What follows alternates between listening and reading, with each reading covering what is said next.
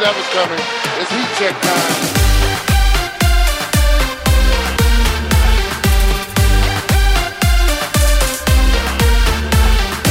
Welcome to the Heat Check Podcast. I'm your host, John Gonzalez, joined as I am every week by the man who makes it happen, Isaac Lee. What's going on, Isaac? What's going on, man? It's summer here in Los Angeles, finally. Yes, it's been nice here in Los Angeles. There's been a lot of basketball. We've got you covered here at The Ringer. Paolo had a great story on the site, has a great story on the site about Rajon Rondo's secret milkshake. You want to check that out. That was a lot of fun. KOC's got a piece on the Raptors and whether they've hit their ceiling.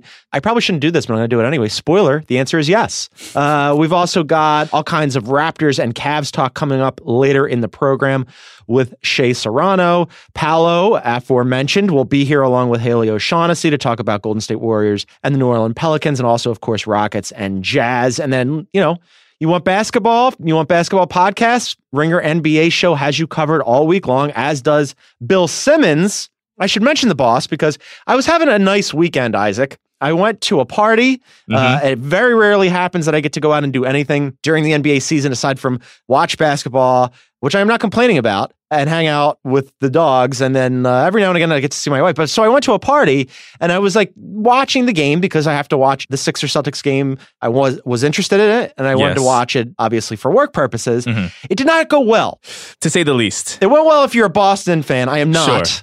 But it did not go well. So fine, whatever. These things happen. And I stopped watching it. And within seconds of the game ending, my phone started exploding. And it was all of my friends, because I previously worked and lived in Boston for 4 years. And I'm putting friends in quotation marks, my friends from Boston, who are the very definition of massholes. They all know who they are. I hate them. They're terrible people. And so they were texting me to gloat. And in this text chain of excited Celtics fans was a message from the boss man.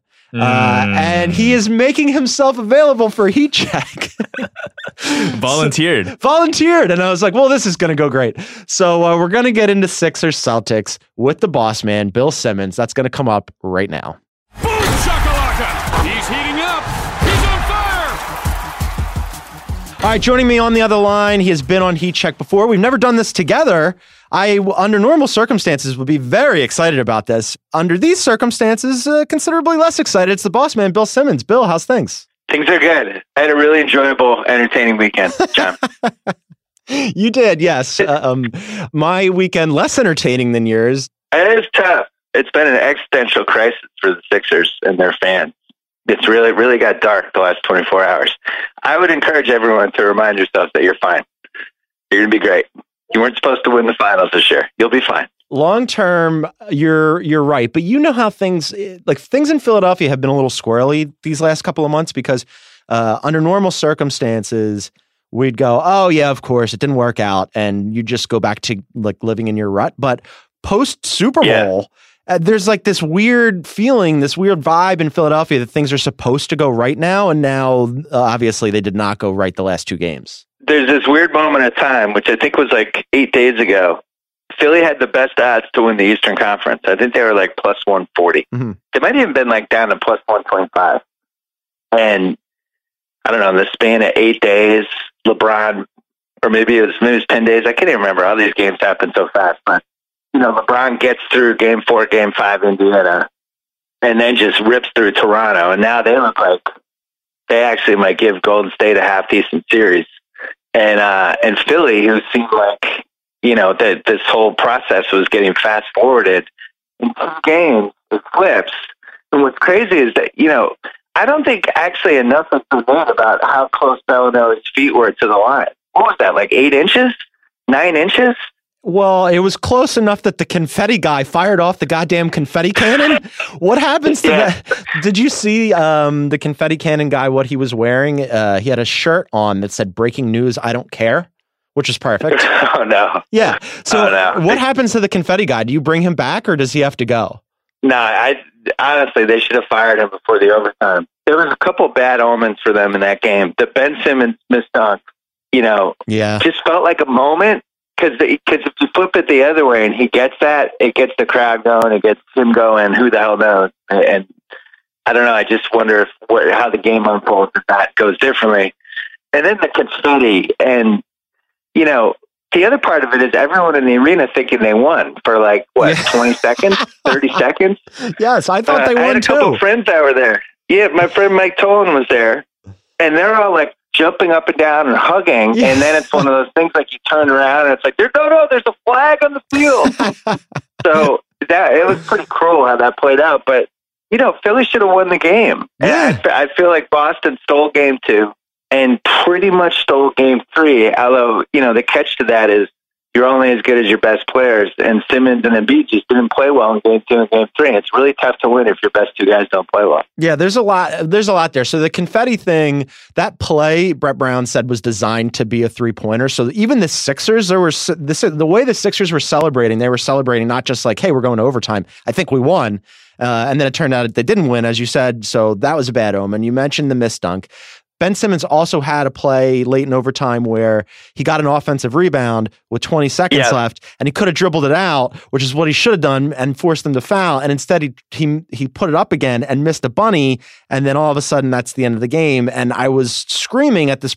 I was at a graduation party for a kid who I had just met, and I was watching it on my phone. So I was that guest at the party. There were a lot of moments in that game. You're 100% right, where that's a game they should have won, and they didn't because they made plays like that or didn't make plays like that. Well, he alligator armed the little bunny. Yeah. I thought the Sixers were tight, and this is what is supposed to happen in the playoffs. Young teams are supposed to take their lumps and learn what to do and what not to do, and every year they get more and more comfortable. I was talking, Corral, Bob, and I were texting today, and I was saying, for anybody to criticize Simmons or wonder what this all means and all that is just ludicrous. Go back and watch LeBron James tapes from 2004. Watch him the first 2 years. Look how different he looks, and look how different his game was 14 years ago to compare to now. It's like night and day. This is what happened. I think it's part of the quote unquote process for him. But, the thing that jumps out to me more than anything, it's really hard to win 2 straight playoff rounds when you don't really have somebody who can create their own shot. And this has been something they've forged around and cheated around. They've had such great athleticism, young legs, and Embiid's a monster, all that stuff. But now we're in the playoffs. They're playing the same team over and over again. They're going against the best coach in the league, who's putting together one of the best coaching performances I've ever seen in my life. And, you kind of need that guy every once in a while who's like, oh, man, there's 7 seconds left. I'm just going to get us a shot. And they don't have it. And Simmons will eventually be that guy, but right now he's not. And I'm just telling you, as a Celtics fan, I'm so happy when they pound it to Embiid. I think it's the best possible scenario for the Celtics. I think it's what the Celtics want. They want Joel Embiid to shoot 26 times. They want everybody to stand around and watch him. And he's just not that efficient. And I also think he's not in shape. Yeah. I know Kevin O'Connor, we were all talking about this in the Slack, but I thought it was pretty painfully obvious. The bigger workload he gets, he wears down by the end. He looks exhausted on the bench. And he's a big dude who is carrying a workload that he's never really had to carry his entire career. And I thought he wore down. I thought Simmons got tight. And they don't really have that, I got this guy. What's weird about them, I don't even know what you would say their best 5 is. If you were going to war, man, our season's going down, who's our best 5? I don't think they know. And usually you have to know by now, right? Yeah, and that's part of the problem. I mean, it was sort of glossed over. It's been a really weird year because you bring up a good point that I think the 2 best players in the series play for the Sixers. However, neither of those 2 guys are really okay, I'm going to just cook for the next 3 minutes and I got this, and everybody don't worry about it because we're going to need some buckets. Embiid is excellent. I love him. But you're right. There were a lot of things that he forced. He made some really bad decisions in game 3, especially. And then Simmons, we saw what happened in game 1 or game 2, where he had 1 point and they took him out for TJ McConnell. And frankly, I probably would have left TJ McConnell in there. I get that you're trying to think about the next however many years and you don't want to arrest his development. And he's had an amazing year and he's going to be rookie of the year, or should be.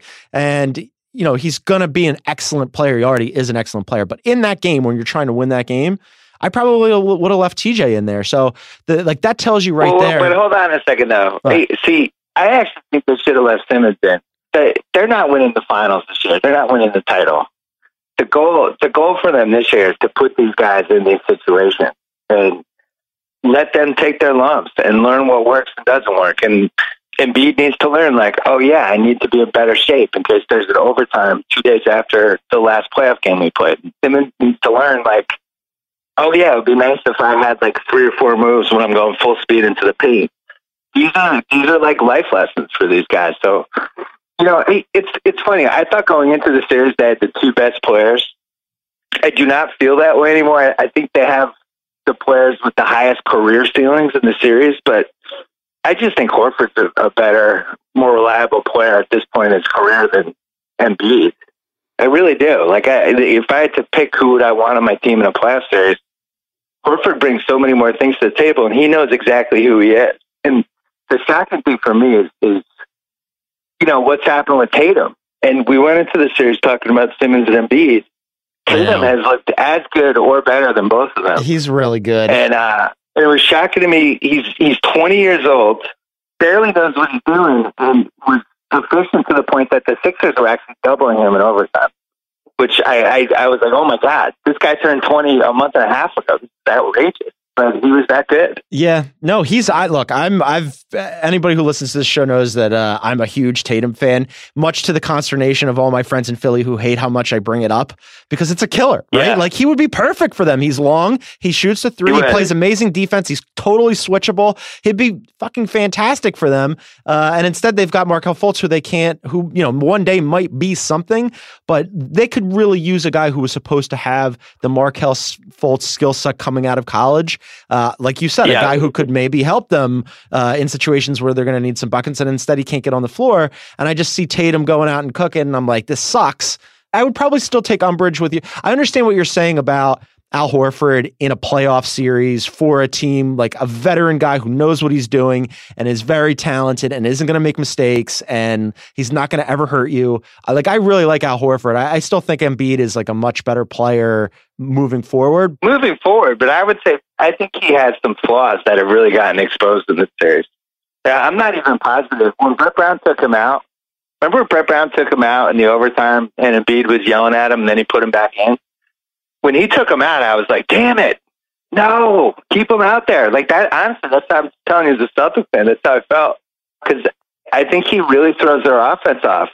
When you're 26 shots and 2 assists, the way they're able to pull him from the basket and just creates stuff in the paint. And people just kind of stand around when he has the ball. And they really haven't figured out how to incorporate him yet. I think they're a long way away from kind of unleashing the full potential of him in a playoff series. I'm not positive it happens with this coach. But the lineup I was the most worried about was if they kind of went small and put Simmons at center, put him near the basket, and surrounded him with shooters and did it that way, because I think that would have been a tough one for the Celtics. Well, so what you mentioned, I think, is fair for this series. But I think part of that, and this goes back to your Brad Stevens point and your Celtics point, part of what's happened, the Celtics played Embiid and Simmons tough during the regular season, and we're seeing what's happening in this playoff series.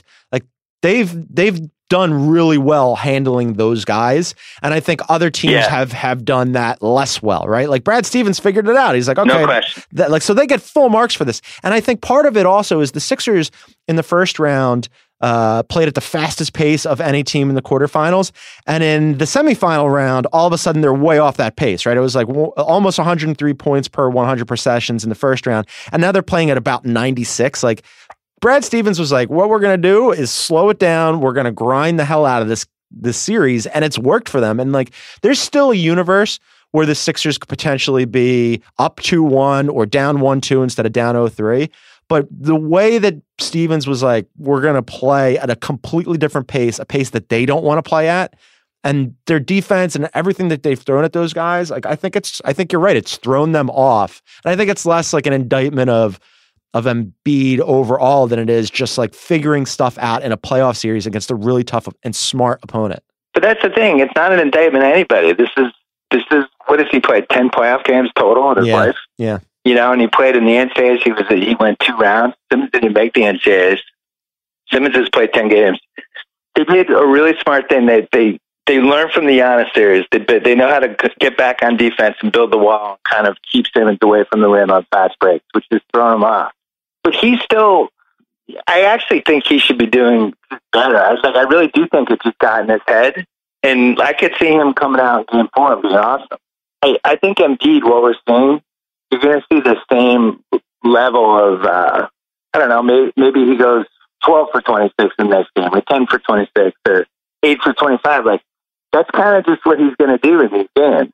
Simmons is the one, I thought he got good shots. I felt like he got good shots the whole series, right? They just weren't going in. Yeah, game 2 was a bad game for that. Game 2 probably was the worst game I've seen him play, and I couldn't even tell you. Maybe that happens, right? Yeah. He's what is he, 20, 21?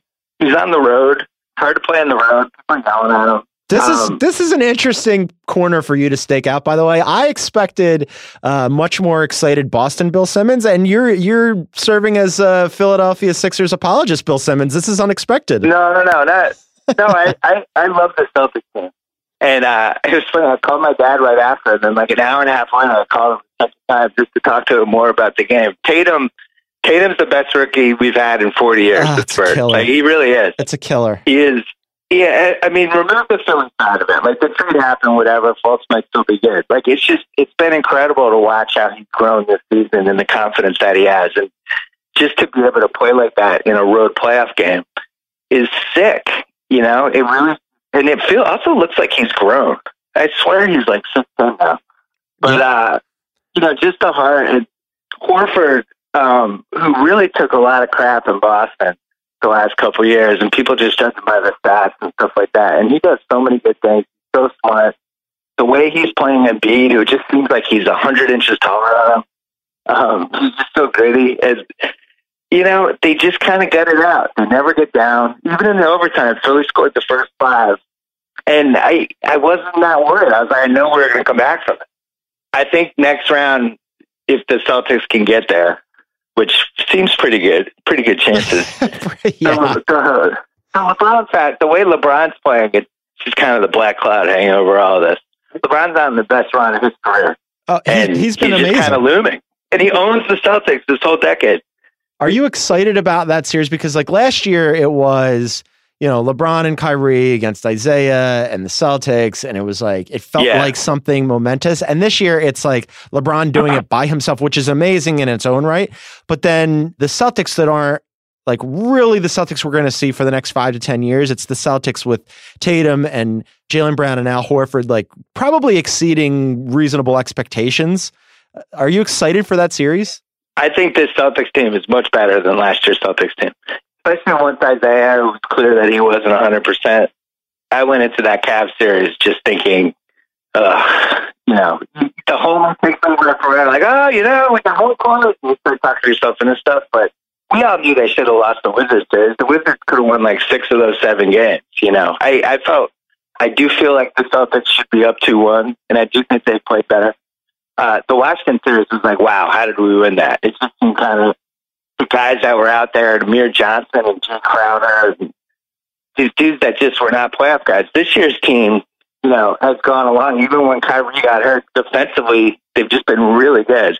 And the weird thing about Rozier, who obviously is nowhere near what Kyrie is, he's a really good two-way player. He does when it's him and Smart and Jalen and Tatum and Horford and Baines and Marcus Morris, like these guys all are good defensive players. So I think defensively they're better positioned to kind of hang with Cleveland, but the LeBron thing it's just lurking. The reason I brought the Philly thing up at the start though is I was really fascinated by everyone flipping out. I have a bunch of friends and people I know who are in Philly. They were like, people are absolutely losing their shit over this. What do we do? Do we fire Brett Brown? It's really kind of fascinating. I actually thought the Sixers team would get a little more leeway from, I think you would have taken 50 wins in round 2 and all the experience you're getting. It's weird that they, and look, I'm the guy who made the 7-1 Eastern Conference bet and thought they were making the finals after the first round. So I get it. But at the same time, like it does seem like this is ultimately a good season. You got to feel if it ends on Monday night or Wednesday night or whatever. I still feel like this was a successful season. It seems like the mentality now is like, what do we do? Do we blow it up? Do we got to get Kawhi? We got to get LeBron? It's like, you guys are good. Ben Simmons is going to be freaking incredible. You guys are fine. So I think part of that is just like Philadelphia's mentality, right? Like it was shifting expectations at the beginning of the year. I think a lot of people, I was, if they could get to 500 and make the playoffs, it's a successful year. But then they rattle off the 16 at the end of the year against, like the schedule was a little soft towards the end of the year. And all of a sudden you go, oh, shit, they're like good now. Maybe not next year now.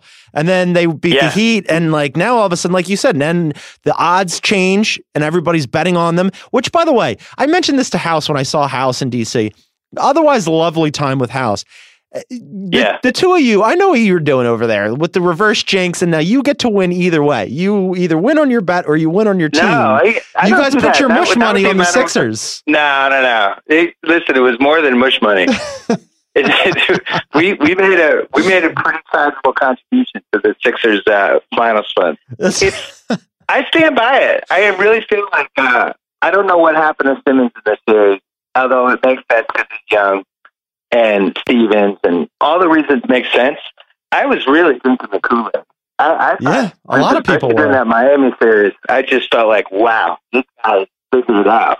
And even now, it's 3-0. Nobody's ever come back from 3-0 ever. And you look at the odds, the Celtics are only minus 800 to win the series. Which is crazy. The Sixers are like plus 650 to come back and win the series. This has never happened in the history of basketball. And even Vegas is like, hey, let's do the Celtics. Let's make sure the Celtics can win one more here. So you just don't know.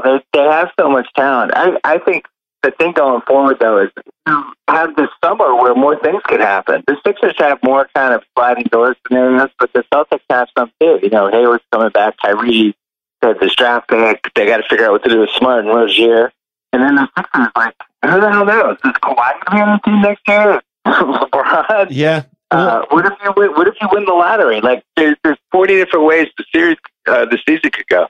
Yeah, it's the offseason is going to be interesting because one, and you mentioned this, and I really hope it isn't the case, but like you all of a sudden you hear people throwing this at the feet of Brett Brown, and I don't think that this series is like any way on him. Yes, at the end of game 2. No. No. You don't really think that, do you? No, I don't think. Listen, I think that there's. He's been awful. No, listen, hold on. Was there a moment in game 2 when the Celtics were going on a run towards the end of the half where he should have called a timeout? Of course. Were there other coaching decisions where he was, where he had like JJ on Tatum and like I didn't quite understand that? Yes, absolutely. Awful. But what I'm saying to you is that there were so many different moments in this series that could have swung the series and they could be down 1-2 or even up 2-1. Where like, yes, does he take some blame? Of course he does, no doubt about it. But is this all about Brett Brown? No. Like, and my point was that you had mentioned like there are people going, should they already move on from Brett Brown? No. Like you said, the part where you cautioned and said they're going to be fine, that to me is correct and also includes Brett Brown. I'm in your division. We're both in the Atlantic Division. I hope you keep Brett Brown for a few more years. I know you're not a Brett Brown fan. Keep him. No, I'm not a Brett. It's not like a Scotty Brooks OKC thing. I just think he's got his pants pulled down this series. There's been 20 different moments where I'm just like, what's this guy doing? I actually thought one of the sneaky dumb mistakes he made in this series, Chris Ryan and I were texting about this today. I absolutely want to play Fultz in game 3. Why? I think you throw him out there for 2 minutes. If anything happens, the crowd gets, it's basically like giving the crowd cocaine, right? You just do it for 2 minutes. It's just a test balloon. And you just bring him in and have him try to go to the basket. Just do it. If something happens, he does a spin move, he gets going, that the crowd, the roof would have come off. Yeah. I couldn't believe he didn't play him. I was like, please, keep him on ice. Well, I understand why, because they're trying to win a game and they don't know what they're going to get out of Fultz, and he wasn't very good in the Miami series, and I get that. But like the questions that you have about Brett Brown or the Sixers or whatever, for me, the biggest questions for them moving forward, and especially this offseason, are all with Brian Colangelo. Like I have way more faith in Brett Brown than I do in Brian Colangelo. Brian Colangelo got I mean, you want to talk about getting exposed by anybody from the Celtics. Brian Colangelo got exposed with that trade. And now also in this offseason, he's got some critical decisions to make. He's got to figure out, okay, Ursa, he gets credit for getting Ersan and Bellinelli off the discard pile post-trade deadline, but that's never really happened where like two guys catch fire and play prominent roles that were like waiver wire pickups. So now you've got to figure out, like, how do you replace that production? How many years do you give? Shouts to Ringer colleague JJ Redick. Like, you've got to figure out like shooting around these guys and how to replace that production. And that's not going to be easy. I have way more questions about Brian Colangelo than Brett. You know, one of the many mistakes I thought Brown made these last two games was just the minutes. I would not play him more than 27, 28 minutes a game. I think he gets I don't think he knows how to pace himself. I think he's super fired up, and I don't really think he's capable of playing 38-minute games in the playoffs, like with how intense and physical and everything. He's worn down noticeably in these last two games. And he's 7'3", you know, and he's not somebody who's played 10,000 minutes in his NBA career already. So, you know, I still think there's a scenario. I could see them winning game 4. Then you go to game 5 in Boston. Who the hell knows? I've never felt less safe with a 3-0 lead. Really? You're actually sweating this? I mean, it could have been, like I keep saying, it could be, there's a universe where the Sixers are up in this series. And it's been, even though the Celtics are up 3-0, I think I would contend that it might be the most interesting series in the second round. Oh, no question. Hey, I'll go further. I think it's one of the strangest gambling series that I can remember in the last 25 years. The Celtics were 5-point underdogs in game 1. They were plus 400 to win the series. The Sixers were, by game time of game 1, they were like minus 530 to win the series. They didn't have home court. They'd won one playoff series, I think, in the last, 6 years. And the Celtics are plus 5 in game 1. Game 2, they're plus 4.5. Game 3, they're plus 9. So what's game 4? Is the line out? Underdogs every single time. And now it's like, I think they're minus 800 to win the series. But even when they had a 2-0 lead going into game 3, they were still only minus 130 to win the series. So I think they've thrown Vegas out of whack in a way that we have not. I was trying to think of other ones that were like this. Like, I think Pistons Lakers 2004 was like this. 1995 Rockets Magic, where just something's happening in the series in Vegas. It's just like, oh no, they'll be fine. And then the same thing just keeps happening. Right. And this has now happened 3 times. Like, if you were just betting the Celtics money line every game, you would have made an insane amount of money. Yeah, it's been a squirrely series. I hope it continues for obvious reasons, and also because it's been fun. And I'd like to see more basketball. And the rest of the second round has not been good, but I think what you're saying is you're going to bet more on the Sixers. Is that what's going to happen? No. I'm going to bet on the confetti guy being a different person in game 4. This is my big bet. That guy. I got to say, like that game goes down in history now. It's the confetti game, right? The like confetti 20 years game. now. Oh man, the fucking confetti game. God damn it! Like, there's no question. That's how I remember it. The goddamn confetti. All right. Well, it really was. You got to go and do other things. You're probably popping. You probably have a confetti cannon at your house. You shot it off. You're very excited about the Celtics. I will say it was a very good. Come on, act like you've been there before a moment for the franchise. It's a wake up call.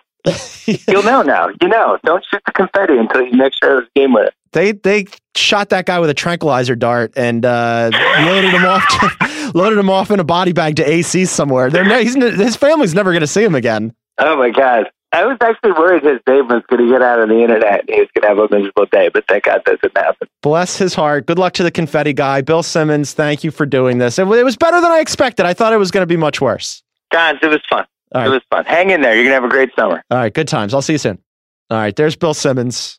It went exactly according to plan. We're going to get Shea Serrano on next, but first, a word from our sponsors.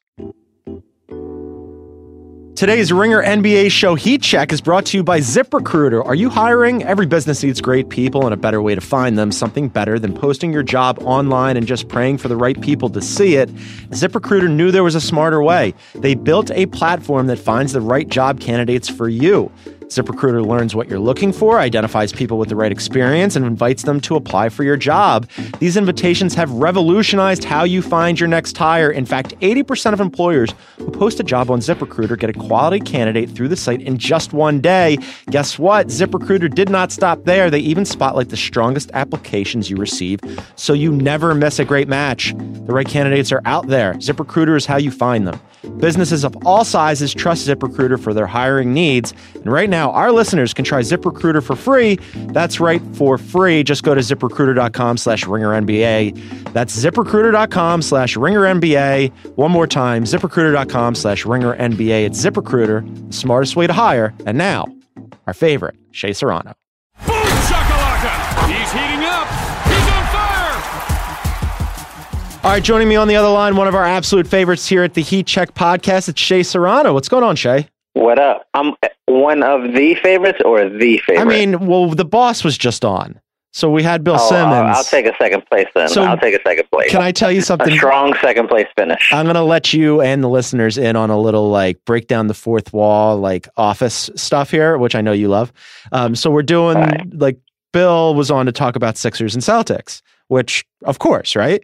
So, generally for these segments with Heat Check, because of the new format, we like to keep the ball moving. We keep it to a certain amount of time for each segment. So the segment goes slightly longer than normal. Then it goes a little bit longer than normal. And on our Google Doc, I've got Ike telling me to rap Bill. Hey. And I'm like, what, dude, you rap Bill. He's writing he's signing my checks and they clear. He's signing my checks too. Listen, don't hang me out to dry like that. I'm not rapping Bill. Get the hell out of here. That's the one guy you can't rap. I'm not rapping. That's the one guy. We were going 10 minutes over. I was checking the clock. I'm like, yo, we got Shea on next. He's in a different time zone. Same with Bill, by the way. Bill needed to go to sleep. It was 11 o'clock on the East Coast. I was being considerate of my boss and my colleagues. I like it. No, you were being disrespectful. Oh, man. That's what you were being. You can't rap Bill, if you're listening, this is all a lie. They have fabricated this story. Remember the part in The Departed when Leo first attacks that one guy, and then the other guy jumps in, and he's like, I'm the guy who tells you can't hit that guy. Bill's the guy you can't rap.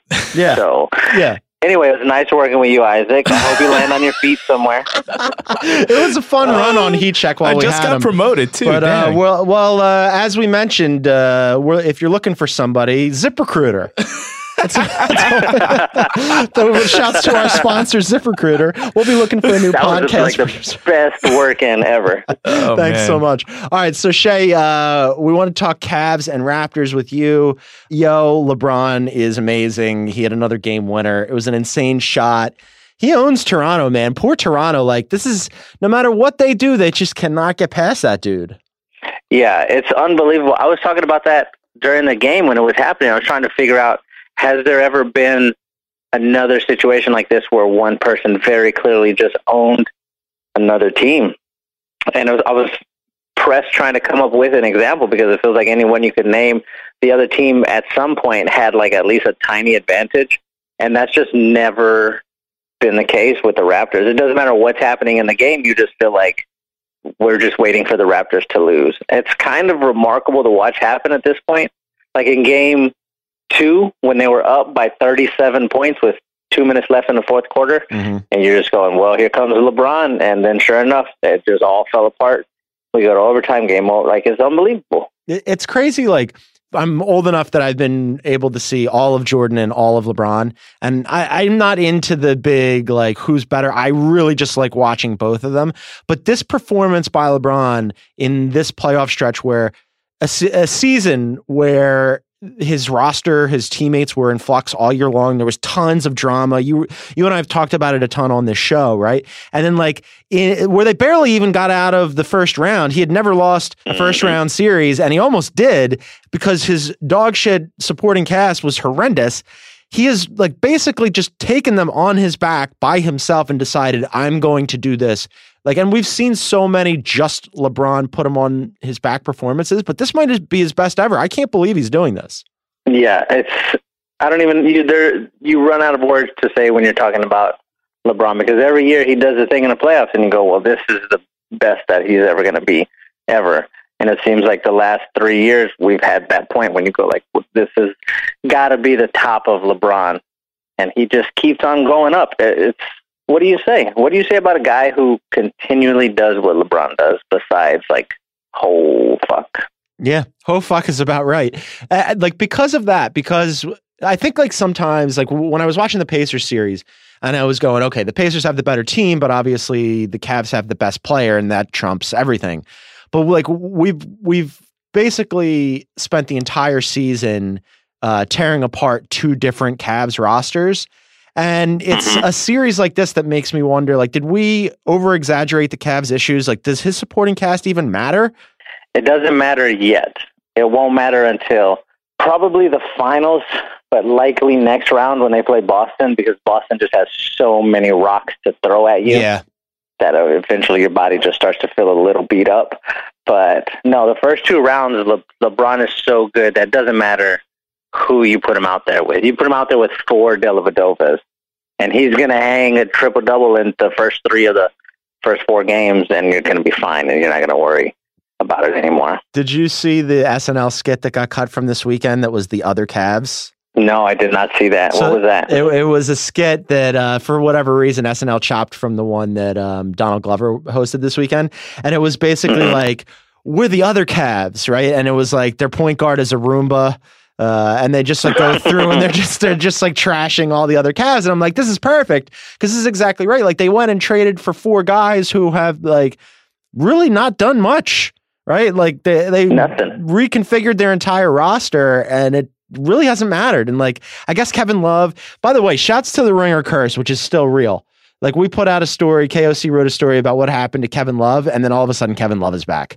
And, like, I guess Kevin Love is enough. I guess it's enough. Yeah, I'm a big fan of Kevin Love. I like that he's just always been there with LeBron sort of in the background, and nobody realizes that that's like his A1 dude. Like, he just never is not there for LeBron. He's always around, just getting shitted on repeatedly every single chance, and he's still there. Like, if you look at that, the like big picture that came out after LeBron hit the game winner was LeBron jumping in the air with his arms out, and Kevin Love sort of wrapped around his torso. And when I saw it, the first thing I thought of was when they won in 2016, and the first guy that was there to hug LeBron was Kevin Love. Like, he's just always there. It's great. I love those 2 guys together. He's been a constant. Tristan Thompson has played a role at various points during this. Like they went back to Kyle Korver. It's been a very weird series. Well, season too, but series in specific, because again, like one series ago, I was like, well, this is terrible. I don't know what the Cavs are doing. They're almost losing to the Pacers because the Pacers are just playing better as a team, and the Cavs have one dude. And then all of a sudden, LeBron has obviously thrown them on his back, but they are getting some contributions from other guys. I'm really interested, and you mentioned this, like, to see what happens in the next round. Apologies to all my people in Philadelphia. I will retract all of this and deny I said it if somehow the Sixers come back from 03. But the Celtics have a lot of, like, really long switchable players that could give the Cavs fits in the same way that the Pacers did defensively, only they're better at it and they're better coached. So that next round will be, it's not going to, like, it's still LeBron. It's still LeBron, and I still think that they're the favorites, but that's going to be an interesting series. You know what I was thinking of when I was looking at the Cavs Celtics series, and this is not going to make any sense to anybody except for me. But I'm still going to I love this. Anyway. Do it. When I was in high school, when I got to high school, I was in the 9th grade. There was a kid who was 2 or 3 grades ahead of me, or 2 or 3 years older than me. I don't know if he was in the grades ahead of me. He was a bad kid. His name was Isaac, coincidentally. Naturally a bad kid. God. Yeah. His name was Isaac, and he was very much like in the gangs. And the school I went to was a super not great school. And Isaac was like one of the worst kids at the school. And one day after school, we were hanging out waiting for a football game. This was on a Friday. And there were 4 kids who decided they were going to jump Isaac. They were going to jump him at this place called Rachel's Country Corner, which was like a little tiny convenience store that also had this weird petting zoo in the back. Okay. And they said, we're gonna jump Isaac today. Nobody had ever tried to fight Isaac before, to my knowledge. So the word started to spread around that they were going to jump Isaac. So there was very much a crowd that was gathered around like to see this happen. Isaac knew it was going to happen, and he showed up anyway. He was like, fuck it, let's go. He gets there. Isaac is there. The other 4 guys are there, like standing in front of him. And it's like the scene in Jack Reacher when he's like, don't forget you asked for this. And then they all start fighting. And it's just straight up like fist fight, Roadhouse style. These guys are just going at it. This is in like a gravel parking lot, dusty gravel parking lot. So dust is all in the air. They're swinging. And Isaac is just fucking laying these guys out, like one after the other. He's just, and they're falling. There's blood all over the place. They're getting their shots in too, mind you. He's not invincible. They're sort of jumping on him, kicking him, whatever. But by the end of the fight, all 4 of the guys were all beat up, all bloodied, and Isaac is standing there like a superhero just in the middle of this dust cloud, blood on his eyebrow, blood on his nose, but still his fist balled up and nobody left to challenge him. And this is what I'm picturing when the Cavs and the Celtics play. Like, that's what it's going to be. It's going to be LeBron just sort of swinging on Horford and Smart and Jalen and like just Tatum. He's just coming after all of these guys, and it's going to be ugly, and it's going to be violent, and it's going to be fucking perfect playoff basketball. I'm so excited. This might be the best series of the whole playoff. That was the best Shea Serrano story of the Heat check, and that includes that dude with the amazing hair, the story that you told me about the soccer dude that was super handsome, that I said that we were going to have to track him down. This beats it. Yeah. LeBron as Isaac from high school, and yes. I won all of that, which, by the way, so if that's... I don't know if you have any other wonderful metaphors and parables and stories, but whoever, if LeBron is Isaac, then the Raps are super not Isaac. Like they have, they have nobody. And like, I always look at the Raps and I go, oh, this could be the year. It's never the year. This isn't the year either. It's never the year. The Raps are the guys in the movie that the bad guy has to fight before he fights the big fight. You know, they do like a tournament and there's just a couple of quick shots. Yeah. You see them training, you see them warming up, and then there's one hit, and they're getting knocked off the mat or whatever. That's the Raps for some reason. And I don't get it. They're not the big boss. They're never going to be the big boss. KOC wrote a story wondering, like, you know, if this is the absolute ceiling for the Raps, and it is. And he mentioned in the story that they haven't had the best player, like, this is subjective, but if you really look at it, they haven't had the best player in a single series since 2014 when they got bounced by the Nets in the first round. And it's like, yeah, they brought back Lowry. Okay, fine. They brought back Ibaka. Fine. They brought back Norman Powell, and they got CJ Miles, and like, okay. And they've got $126 million in guaranteed salaries on the books for next year. And I was thinking about this, even though the Raps had a great season and they were the most consistent team in the regular season in the Eastern Conference all year, I think just in terms of talent, I might rather be the Wiz because of they've got Wall, Beal, and Porter. And as individuals, like, I love DeRozan, but they didn't even play DeRozan the other night. I couldn't believe that. The Wizards are coming. I mean, not the Wizards. The Raptors are coming back, and you're just like waiting for them to put DeRozan back in, and he never put him back in. And I feel like that's the moment we're going to get to when we look back and go, like, this is when this was the end of the Raptors, when they didn't put DeRozan back in during this comeback to try to save the series. And Lowry talked about it after the game. Yeah, it was like, oh, DeRozan was on the bench, but he was cheering for us because he's a great teammate or whatever.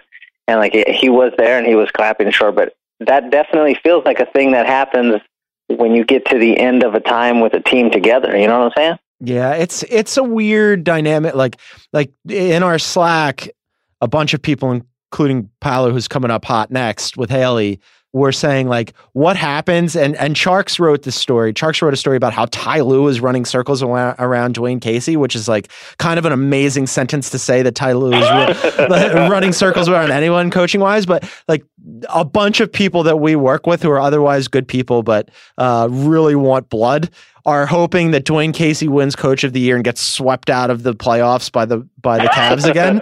Like, what a storyline that would be, right? Especially because, like you said, in the last 14 minutes of the game the other night, down 16, they make a comeback, and DeRozan's watching all of it on the bench, and he was really bad in that game. He was a minus 23, which is a team worst. But he was saying afterwards, he's like, it's extremely hard to watch this, and it sucks. Like, I'm sitting on the bench, we're watching this comeback. I think he can contribute. He didn't say I've been our best player, but he's been their best player. And it's really a weird thing for Dwayne Casey to be like, yeah, nope. Yeah, that's a big stance for Casey to take. And I feel like if I were in that position, clearly I'm not as intelligent as Dwayne Casey, but if I were in that position, like when we get to 8 or 6, I gotta have DeMar. And they're like, DeMar's just a guy. If you're gonna win that game, it's gonna be because of him. And he didn't go with that, and that's a big, like, I don't know what you call it, to jump over. That's a big chasm to get across now. Yeah, that's one of those things like now you like wonder, I mean, I don't know what kind of lasting damage it does, but it doesn't not do any. It's got like all of a sudden you're looking across the way and you're like, shit, he didn't trust me enough to put me back in. I wonder what that means for him. I wonder what that means for our team dynamic. KOC, Mr. Blow It Up, in his story was wondering about that, about if they need to like break up the core. And, you know, initially they were trying to get DeAndre Jordan and they thought maybe you could move Valanciunas and somebody like, you know, Jakob Poeltl or maybe DeLon Wright to the Clippers in exchange for DeAndre Jordan. But regardless of what the actual machinations would be, would you blow it up or would you just like, because some cities, some teams, right, some organizations, they go, okay, we were really good. We're going to pack the place. We know we're going to be in the mix. We're going to be in the playoffs. We're going to make a lot of money. And that's good enough for us. Like we probably can't win a championship, but that's okay because we're relevant. And other teams and cities and organizations go, that's not good enough. I'd rather, you know, bottom out in the service of something bigger. What would you do? Would you blow it up or run it back? No, I run it back. I'm going to be the Knicks in the 90s with this. And I'm just going to keep filling up that stadium. And we'll be the team that's on the championship DVD for the other guys. We'll just be that. We'll just be those people. No yearbook video for you. You'll just be on everybody else's. Mm-hmm. I like it. All they need is for Jordan to retire, I guess. Yeah, they just need LeBron out of there, and then also the Warriors out of there, and then also the Rockets out of there, and also the Celtics and the Sixers out of there, and then boom, championship time for the Raps, baby. Championship. Plan the parade, Toronto. It's coming to a town near you. Shea Serrano, this is always fun. You've got, what, a zillion things coming this week. You tweet, you come on this podcast, you write a zillion stories, you've got 47 books, you've got a family. Do you sleep? You never sleep. I don't sleep a whole bunch, no. They plug him into an outlet, but we're happy for it because we get more content from him. You're the best. Thanks for doing this. All right, John, take it easy. All right, homie. Love talking to Shea. Love talking to Paolo and Haley, who are up next. But first, one more word from our sponsors. Today's Heat Check is brought to you by ADT. Is your home an ADT home? If not, you should get ADT and help protect against break-ins, fire, and carbon monoxide. And for a limited time, get ADT's lowest rate starting at just $28.99 a month. From the most trusted name in home security, that's just $1 a day. ADT is the first security company to help keep you safe at home and when you're on the go with the new ADT Go app. Not to mention, ADT Go also offers a family locator, private messaging, automatic check-ins, and safe driving reports. It even includes an SOS button with 24/7 emergency response, and you get ADT Go with a purchase of any security system. Go to ADT.com/podcast to take advantage of ADT's lowest rate. ADT tested, trusted, proven. With a 36-month monitoring contract, early termination and installation fees apply, excludes taxes and fees, applies to traditional services only, certain markets excluded, licenses available at ADT.com. Heat Check is also brought to you by Pro Flowers. PSA, Mother's Day is Sunday, May 13th. I'd like to mention that to my wife, Colleen, who always listens to Heat Check, because Colleen, Mother's Day is Sunday. We really got to get on that for our moms, and we need to remember to do something special for our moms with Pro Flowers. Doesn't mom deserve more than one day? I know mine does, and I know my wife's does, I know yours probably does too. And when you send her Pro Flowers for Mother's Day, she's guaranteed to have at least 7 days of fresh, beautiful flowers. This is the last week you can send 100 colorful blooms with a free glass vase for just $19.99 plus shipping and handling with the promo code RINGER. That's a good deal. 100 colorful blooms for just $19.99 and with fresh flowers, guaranteed delivery, and unique vases and accessories that mom will love. Pro Flowers has everything you need to get your Mother's Day shopping done for all the moms you know. Just choose the delivery date you want, and it's guaranteed. You can even get your gift delivered on Mother's Day. Mother's Day is this Sunday. Don't Don't forget to show mom how much she means to you. Send her 100 colorful blooms with a free glass vase for just $19.99 plus shipping and handling. I'm actually going to do this. My wife doesn't, but I hope she does. Visit proflowers.com. Click on the blue microphone in the upper right corner and use the code RINGER. That's proflowers.com, code RINGER. And now, the Blog Twins. Boom shakalaka! He's heating up. He's on fire. All right, joining me in studio, promoting their good work and them as people. They're fine people, wonderful people. Paolo Uggetti, Haley O'Shaughnessy, two of our favorites here at The Ringer. Two of the most prolific people here at The Ringer, constantly typing out words. You can find all their words at theringer.com. Curtsies. And also their words on Thursday on group chat. You guys are periodic appearances here at Heat Check. Never together, though. No. Yeah, first time ever. How lucky for you. This is wonderful. I see you guys regularly together doing stuff, and then I hear you guys regularly together doing stuff, but never here. So this is wonderful for Heat Check listeners. Be sure to tell Bill and Shea we are so appreciative for them opening for us. And, you know. They were the opening acts for the main act, the two of you. The headliners now. And sweet. You guys have two series that we're going to get into. We'll do the Golden State and New Orleans first, right? Why not? Golden State lost a game and decided that's enough of that and threw out the lineup with death to start. It seriously was a decision. Yeah. That's what it was. They decided, like, we're going to just put our foot on your throat and that's going to be the end of it. And that's what happened. Kerr put out that lineup first. And then at the end of the quarter, which it had gone very well for them, he was like, well, actually, more than even the lineup, it was effort. Yeah. And that has been the entire story of their season. He loves taking those like subtle shots at them sometimes, like our efforts sucked, or like we were just awful today. And you know, like with that kind of team, I feel like it makes sense because what is their motivation at this point? He said it during the and I'm like, I don't really put much stock in the in-game sideline interviews. Sure. It's bad for both sides. It sucks for the media person doing it because, like, what kind of information are you actually going to glean? Very little. And it also sucks for the coach who's in the middle of coaching a fucking game and they're like, I don't really want to talk to you right now. But Kerr is generally as diplomatic as anybody is in the league. And he used the opportunity in the game against the Warriors. Well, I forgot what the exact question was, or in the game against the Pelicans. I forgot what the exact phrasing was, but it was, what did you like? And he goes, effort.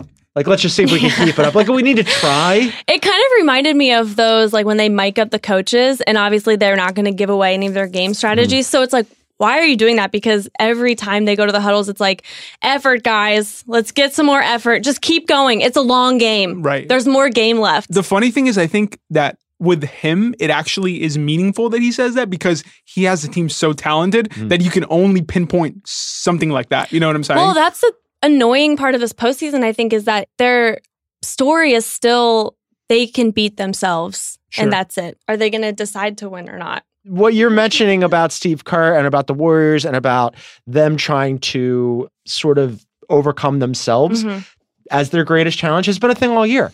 This is something that we've talked about a lot on the show, that we've talked about on the Ringer NBA show. I wrote an entire story about it where I went out and talked to them and I said, and I like, for people who aren't reporters, like generally with this stuff, right? You go and you would ask questions like, hey, you know, are you guys bored, right? And it's a question when you know you have to ask, you're like, shit, this is going to suck because they don't want to answer that kind of thing. And you're going to get like, what are you talking about? Of course not. We're trying our hardest. The Warriors, two-way man, were all like, yes, we are fucking bored. Yeah. Like, I love that. Yeah, they were like, we're trying to keep ourselves interested and amused. And that happened all season long. And I think they broke out of that in the playoffs, and now we're seeing like... Well, no, but they really didn't because the one game that they lost the Spurs and the game that they lost the Pelicans, it was seriously that. Well, but those are individual isolated instances. I'm saying like, are they susceptible to it in individual isolated instances? Yes. Yeah, but I almost think that that's really, really scary in the playoffs. Not to the point where it's like somebody is going to upset them, especially like I'm not super impressed with what the Rockets have been putting out, but it's maybe it's more annoying than scary. I'm less worried about it because I feel like they almost thrive off of being put on the ropes, if you will. Like that's why like they've had such good games after they've lost because it's like Paolo, read the text. Oh yeah, well, so tonight after we're recording this Sunday night, but after the game, the story released on ESPN, Draymond Green's quote long ass text at 4 a.m. elicits an "I got you" reply from Kevin Durant. So apparently, after they lost to the Pelicans, Draymond sent a quote long ass text to Kevin Durant at 4 a.m. and apparently it was about, you know, getting him like you're not being aggressive enough. Like, you don't have that fire. Like, we need you to be more like assertive and all this stuff, right? I mean, I could read it verbatim, but essentially that's the general message. The summary. So then Katie's reply was in the morning when he woke up was just, I got you.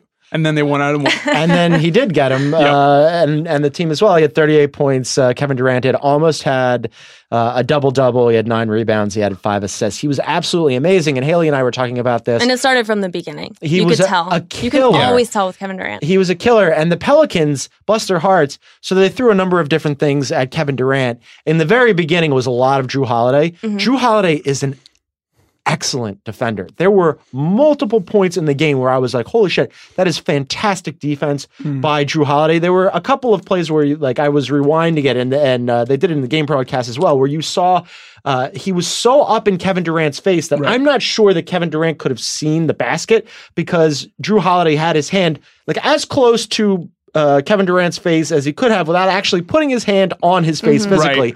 And still Kevin Durant drained the shots. I mean, it couldn't have been better defense. Well, but what do you do? What we were talking about earlier is that Drew's best asset against somebody who's 6 inches taller than him, Drew's 6'4", is basically trying to force him into the most uncomfortable shot possible. Right. Kevin Durant's always going to be able to shoot over you. The question is, can you force him into a bad shot? Yeah. That's what's kind of fascinated me about Durant in these playoffs. Especially when Steph came back in game 1 against the Pelicans, or was it game 2 against the Pelicans? When he came back, it was so evident to me that I almost want to call Kevin Durant a luxury for this team because he has the ability to just realize at any given point in the game, nobody can really guard me and I can get any mid-range shot over anybody that I want. And in that game, because Steph has such a strong return, he didn't have to do that until the fourth quarter. In this game, he had to do that throughout the whole game. So it's so both hilarious and amazing and a testament to his talent that he can be such a... But also so frustrating. Sure, that it's like somebody who has that much ability maybe doesn't always turn it on. And that's why I guess a lot of people are frustrated that he went to the Warriors in the first place because that's a place where he doesn't have to do what he did tonight every night. Right. And then there's always the quote where he was like, I didn't want to be the leader. So, I don't like being the leader here. Right. But I also think it's interesting that Draymond text says it all is that Draymond literally had to pester him into being like, hey, last game, you weren't really that aggressive. Let's be aggressive. I think it's one of those texts too where you're just like, you get it from the coworker and you're like, okay, I'll do it. Before we go on, let's all share our last long ass text. Oh my gosh. That'll be coming up in after the break. He checked the after show. But so on the other side, you have the Pelicans who, look, it's been a fun season for the Pelicans. I think that they've exceeded all reasonable expectations. Anthony Davis is a monster, but as KOC mentioned on this program last week, and I was like, Anthony Davis did Anthony Davis things. Kind of the same thing happened here. He had 26 and 12 and 2 blocks, and KOC was like, they need him to have 46 and 12, and that's probably right? Like he's good. He needs to be better than good. He needs to be the best player on the floor, and what he wasn't. It was Kevin Durant. And then beyond that, I mean, Drew Holiday has been really good all season. He's been really good in the playoffs. Still not enough. You wrote about your guy Rajon Rondo and his secret milkshake. Didn't drink enough of them. Apparently not. I mean, that was a fascinating story that I got to just kind of stumble into, which was really fun. I like that you just called your own story fascinating. He's okay. He's like, I don't know if you've I'm not right. I'm not referring to the text specifically, but about the fact that the milkshake exists. That's hilarious. No, but so it's one of those things where if you actually look at the splits and the numbers around February to the end of the season, Rondo had to play more minutes and he had to carry on a bigger load. And obviously it was kind of went alongside with Boogie's injury. And, they concocted this 12-ingredient shake that apparently gives him a boost for the third and fourth quarters, and then afterward it helps him recover. So, but you're right. He may have not had enough during the series, or maybe it's just that the Warriors are really good. I mean, well, they were, and not surprising development, they were sacking so far off of Rondo. It was like he was in the gym by himself. Exactly. And they're like, okay, you could take whatever passing angles you want. It's still not going to matter because we're now playing 5-on-4 on defense. He did really take advantage of those, though. Yeah, I mean, that was impressive. He did. I mean, he's an all-time transcendent passer, right? He's one of the best in the league of his generation. But in this series, when you need more scoring, there's so many times where I was watching that game and going, they need scoring. Where's it going to come from? They just don't have anybody really. Well, their bench is definitely more solid than anyone expected going into the season. And also the addition of Mirotić helped a lot because he is actually scorer who can give them those points that they're needing, there's still a huge gap into what they're getting and what they needed. So. Well, it's especially relative to Golden State. Exactly. No one points it out more than that. Yeah. Do we? I mean, it's already a wrap, right? It's a wrap. Yeah. Like not even another Sorry, game Micah, for the it's a Pelicans. wrap. No, poor Micah. But you know what? This is what we've been waiting for, right? It's the Warriors are going to get through, and the next series that we were talking about, we were watching this, and it was sort of a little tug and pull between the Ringer staffers because on the one hand, we want a good second round series, and for the most part, the second round has been a bust, with the exception of Philly and Boston, which has been fun, but is a 3-0 deficit for the Sixers. So that one, like, unless something really crazy happens, is also probably a wrap. But it's been fun to watch because that series could be, as I've said previously earlier on this actual show with Bill, could be 2-1 or 1-2 the other way. Exactly. Very easily. But the Rockets go out, they beat the Jazz, they're up 3-1. That game was never really in doubt. The Jazz tried to make a couple of runs, and it looks like we're just barreling towards Rockets and Warriors, which is what we've been waiting for all year anyway. I mean, that's something I've been talking to Haley about a little bit too, is just like, for the Pelicans and the Jazz, great job, great effort. You got here. Nobody really expected you to get here. You can only play the nobody believes. You can only feed off that nobody believes in us card for so long. And it's finally, we're getting what we wanted to get. And we're probably going to get it with the same amount of rest for both teams, and like the perfect stage. And literally the only thing that we have been building up to this season is this. And I'm excited for it. Well, with both of them, it just boils down to a talent differential being, so great. Yeah. So it's, we all expected to be this Western Conference Finals, but do we really want to watch anything else?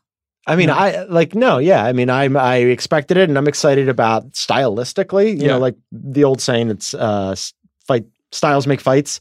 This is going to be an interesting one because you've got the Warriors who whip the ball around the perimeter, and it's a really beautiful brand of basketball, and the ball never stops moving. And then you've got, and this is something that we have talked about at length and written about at length here at the Ringer, most recently by Mark Titus, who wrote, are the Rockets actually fun to watch? We talked about this on Heat Check last week. We'll talk about it right now. Sure. The Rockets, I actually do like their sort of iso ball heavy, like hunting for fouls basketball, because for whatever reason, like I think there's an art form to it, and I kind of like watching it. Other people don't like it. Where do you guys stand? I subscribe to the theory that there are actually two Rockets teams within this Rockets team, which is that there is the iso ball heavy Rockets team that is hitting shots, and that's very different because I think that, for example, when I went to the Clippers game, Clippers-Rockets this year, it was a game where Harden basically ended Wesley Johnson's career. And that game was that game was crazy. So fun to watch because they were just, you could tell they were on a rhythm that was just beyond anything anybody could even compare to. And they were just hitting shots off the dribble. Harden was playing so smooth and it was so fast. And you were like, wow, this is actually appealing. Mm-hmm. But then there's the other Rockets who are far more willing to draw those fouls and get into these like more like bogged down, lull you to sleep kind of possessions. Well, that also happens when they're missing shots. Exactly. So that's my point. So it's very ugly. I'm in favor of the very good hitting all the shots, smooth, fast Rockets, as I'm sure a lot of people are. But the other version is the one that I'm kind of like, not so sure. I'm enthused about it. Right. I agree with him. I had fun watching them tonight, but probably because I was in such great company. Wow. That's nice. I like that you guys I'm just trying to get back on this podcast. That little plug in there. You guys are always welcome on this podcast. We should probably talk about the Jazz, right? I mean, like, I hate to like throw Utah out and the greater Jazz fan base. They've had a fantastic season. I think it's a better season than a lot of people would have predicted. Oh, sure. Considering that Gordon Hayward left, I think a lot of people thought that this was going to be a step back year for them. I wrote a piece about them towards the end of the regular season where I was like, look, if you're looking at Quinn Snyder's done a hell of a job when they got Rudy Gobert back from his second injury. I talked to Rudy about this, and he flat out said, he was like, there was a stretch there where we lost to the Hawks on the road, where we were about to start this long road trip, where I was like, I think we're cooked. Like he was looking at the standings and like, and I'm paraphrasing here, but he was looking at the standings going, I don't know how we overcome this. And Quinn Snyder was like, just focus on what we're doing here and we'll see how it goes. And all of a sudden, boom, they go on a run. They won the first round. It's a tough matchup though, because as you mentioned, the Rockets have more talent, right? Like you look at the Jazz, and Charks wrote about this. Donovan Mitchell, that's already his team. He's a rookie, and that's great, but it also calls out like the talent disparity. Right. Well, But it also shows how amazing he is. Of course. I know. Look, I love Don Mitchell. You love Don Mitchell. So amazing that, not to call Haley, but so amazing apparently that before the season, her and I wrote down who we thought our playoff teams were going to be. And I wrote that I saw this. You guys tweeted about it. We made a bet. Yeah, we made a bet. And I wrote that the Jazz would make it in as an 8th seed. Granted, they didn't. They made it in a little bit higher than that, but I wrote them in, and Haley didn't have them making the playoffs. So I don't know about that Donovan Mitchell belief in retrospect. Well, but it's a lot to add. Like, it's one thing to say, like, I loved Donovan Mitchell. It's another to go, oh my God, he's already really good and one of the best players in the NBA. And I had no idea about that. Yeah, nobody did. I had no idea about that. And by the way, not for nothing, neither did the Jazz. And neither did the other, he was the 13th pick, neither did the other 12 teams ahead of him. Otherwise, he would have gone a lot higher. If you were redrafting, he'd be, just in this class, top 3. If he's not 1, he's 2, right? Yeah. Like, Ben Simmons doesn't count. Of course, he wasn't in this draft. No. Right. Just this draft class. He is a rookie. Talking about the draft class, but he's been amazing. I think he's really acquitted himself well. Shea, in one of his many prolific tweets, I wanted to bring this up to you guys, tweeted that in this playoffs, his top 3 guys he's really done a lot for his reputation. He's got Donovan Mitchell number 1, Drew Holiday number 2, and then Joe Ingles number 3. Joe Ingles is another guy who I was not a Joe Ingles fan. I thought that they just kind of signed him again because who else were the Jazz going to get, right? Mm-hmm. It's not a destination. He's been great. Yeah. Well, I remember that when they signed him over the summer, it was kind of presented as this is your step 1 to getting Hayward back because they were such good friends. Mm-hmm. And everybody was like, okay, it's a lot of money for Joe Ingles, but if you get Gordon Hayward with that, then you're kind of okay with that. It. But he's actually lived up to the contract. And not to add on to Shea's, I'm sure, foolproof list, but I think another guy who's there, who should be there and on the same team is Ricky Rubio. Yeah, Ricky's been great. We've talked a lot about Ricky here at the Ringer, not solely because of his basketball talent. Of course. He's at the top of my NBA handsome rankings. Yeah. I think he would be there for mine as well, yeah. Really shot up in the offseason. The new look with the long hair and the beard is something, I think Isaac has been with me throughout this entire heat check iteration, both versions 1.0 and 2.0. Mm-hmm. And Isaac, have I talked about anybody as more handsome than Rick Rubio? Never. You have an unwavering affection towards Rick. I love Rick. that guy. How do you feel about the look he's sporting on the sideline with the blazer over the hoodie? He can't do anything wrong. Yeah, no, I dig it, but there are some people out there who are kind of questioning it. Is that not the look of the entire postseason bench? Yeah. I guess, yeah. You know what I mean? Unless you're the Cavs and you're wearing player? Tom Brown suits. Bench uniform. Yeah. By the way, shouts to Meg Schuster, who's my fellow Rick Rubio enthusiast. But I wonder, for the Jazz moving forward, because we sort of, as a preemptive exit interview, I was saying, for the Sixers, I'm really nervous about their offseason just because I'm still not sure about Brian Colangelo. I like Dennis Lindsey a lot better in Utah. I think he's got a better track record, and we've already seen what he's done with these guys already. Mm-hmm. They need more, right? And I don't know where they get it. I don't know where they get it. I guess it's going to be in the draft, but you're going to be picking lower, and I don't know how it goes now. Well, they have an interesting cap situation where a lot could happen depending on who they resign, some decisions that they make. Mm-hmm. Derek Favors, for example. But also, I feel like it has to be a draft, something born out of the draft. A, because you're a young team, but B, also because, yes, Donovan Mitchell and Rudy Gobert are probably very appealing, but it's never going to be a free agency destination. And they've shown that they can draft well, even if they don't have a top pick, as they did with Donovan and Rudy as well. So I think for a small market team like the Jazz, I think that's the way to go. I do think maybe getting a better version of Jay Crowder might help or something like that. Maybe, that's, I guess, one way. Another 3-and-D wing. I just can never go wrong to pair alongside Mitchell. That's everybody everywhere. Of course, good luck identifying that guy. In a nutshell. Also, they've got thoughts and prayers to Dante Exum, who went down grabbing his hamstring, and who knows what's going to happen there. So, good season for the Jazz. Welcome to the brink of elimination along with the Sixers and everybody else. We'll be monitoring all that. We've got a lot of Ringer podcasts for you guys, gang. Basketball Never Stops. We got KOC and Verno on Tuesday. We've got Sources Say on Wednesday, Group Chat on Thursday, and of course, Draft Class on Friday. And the big boss, Bill Simmons, you heard him earlier in the program. He'll be back later in the week. I want to say thank you to Bill Simmons, who was surprisingly kind to me and magnanimous as somebody who was up 3-0 in the series and also is a big Boston fan. Well, kind to you, of course. Kind to They're me. They're up 3-0. Yeah, I expected a little more gloating. My friends from Boston were big gloaters. Bill was not. That's to his credit. Shea Serrano was on the program. He told an amazing story. He killed it. And of course, Paolo and Haley, who they don't go home. They just stay here and they write words Truly. and we unlock them for their shifts. And it's wonderful. And of course, Isaac Lee, who's our excellent producer. Isaac and I will be back next week on the I Heat hope Check. so. After what I did today, I hope I'm back on the program. I'll be back next week. TBD on Isaac. Thanks for listening to the Heat Check podcast, everybody, gang. See ya.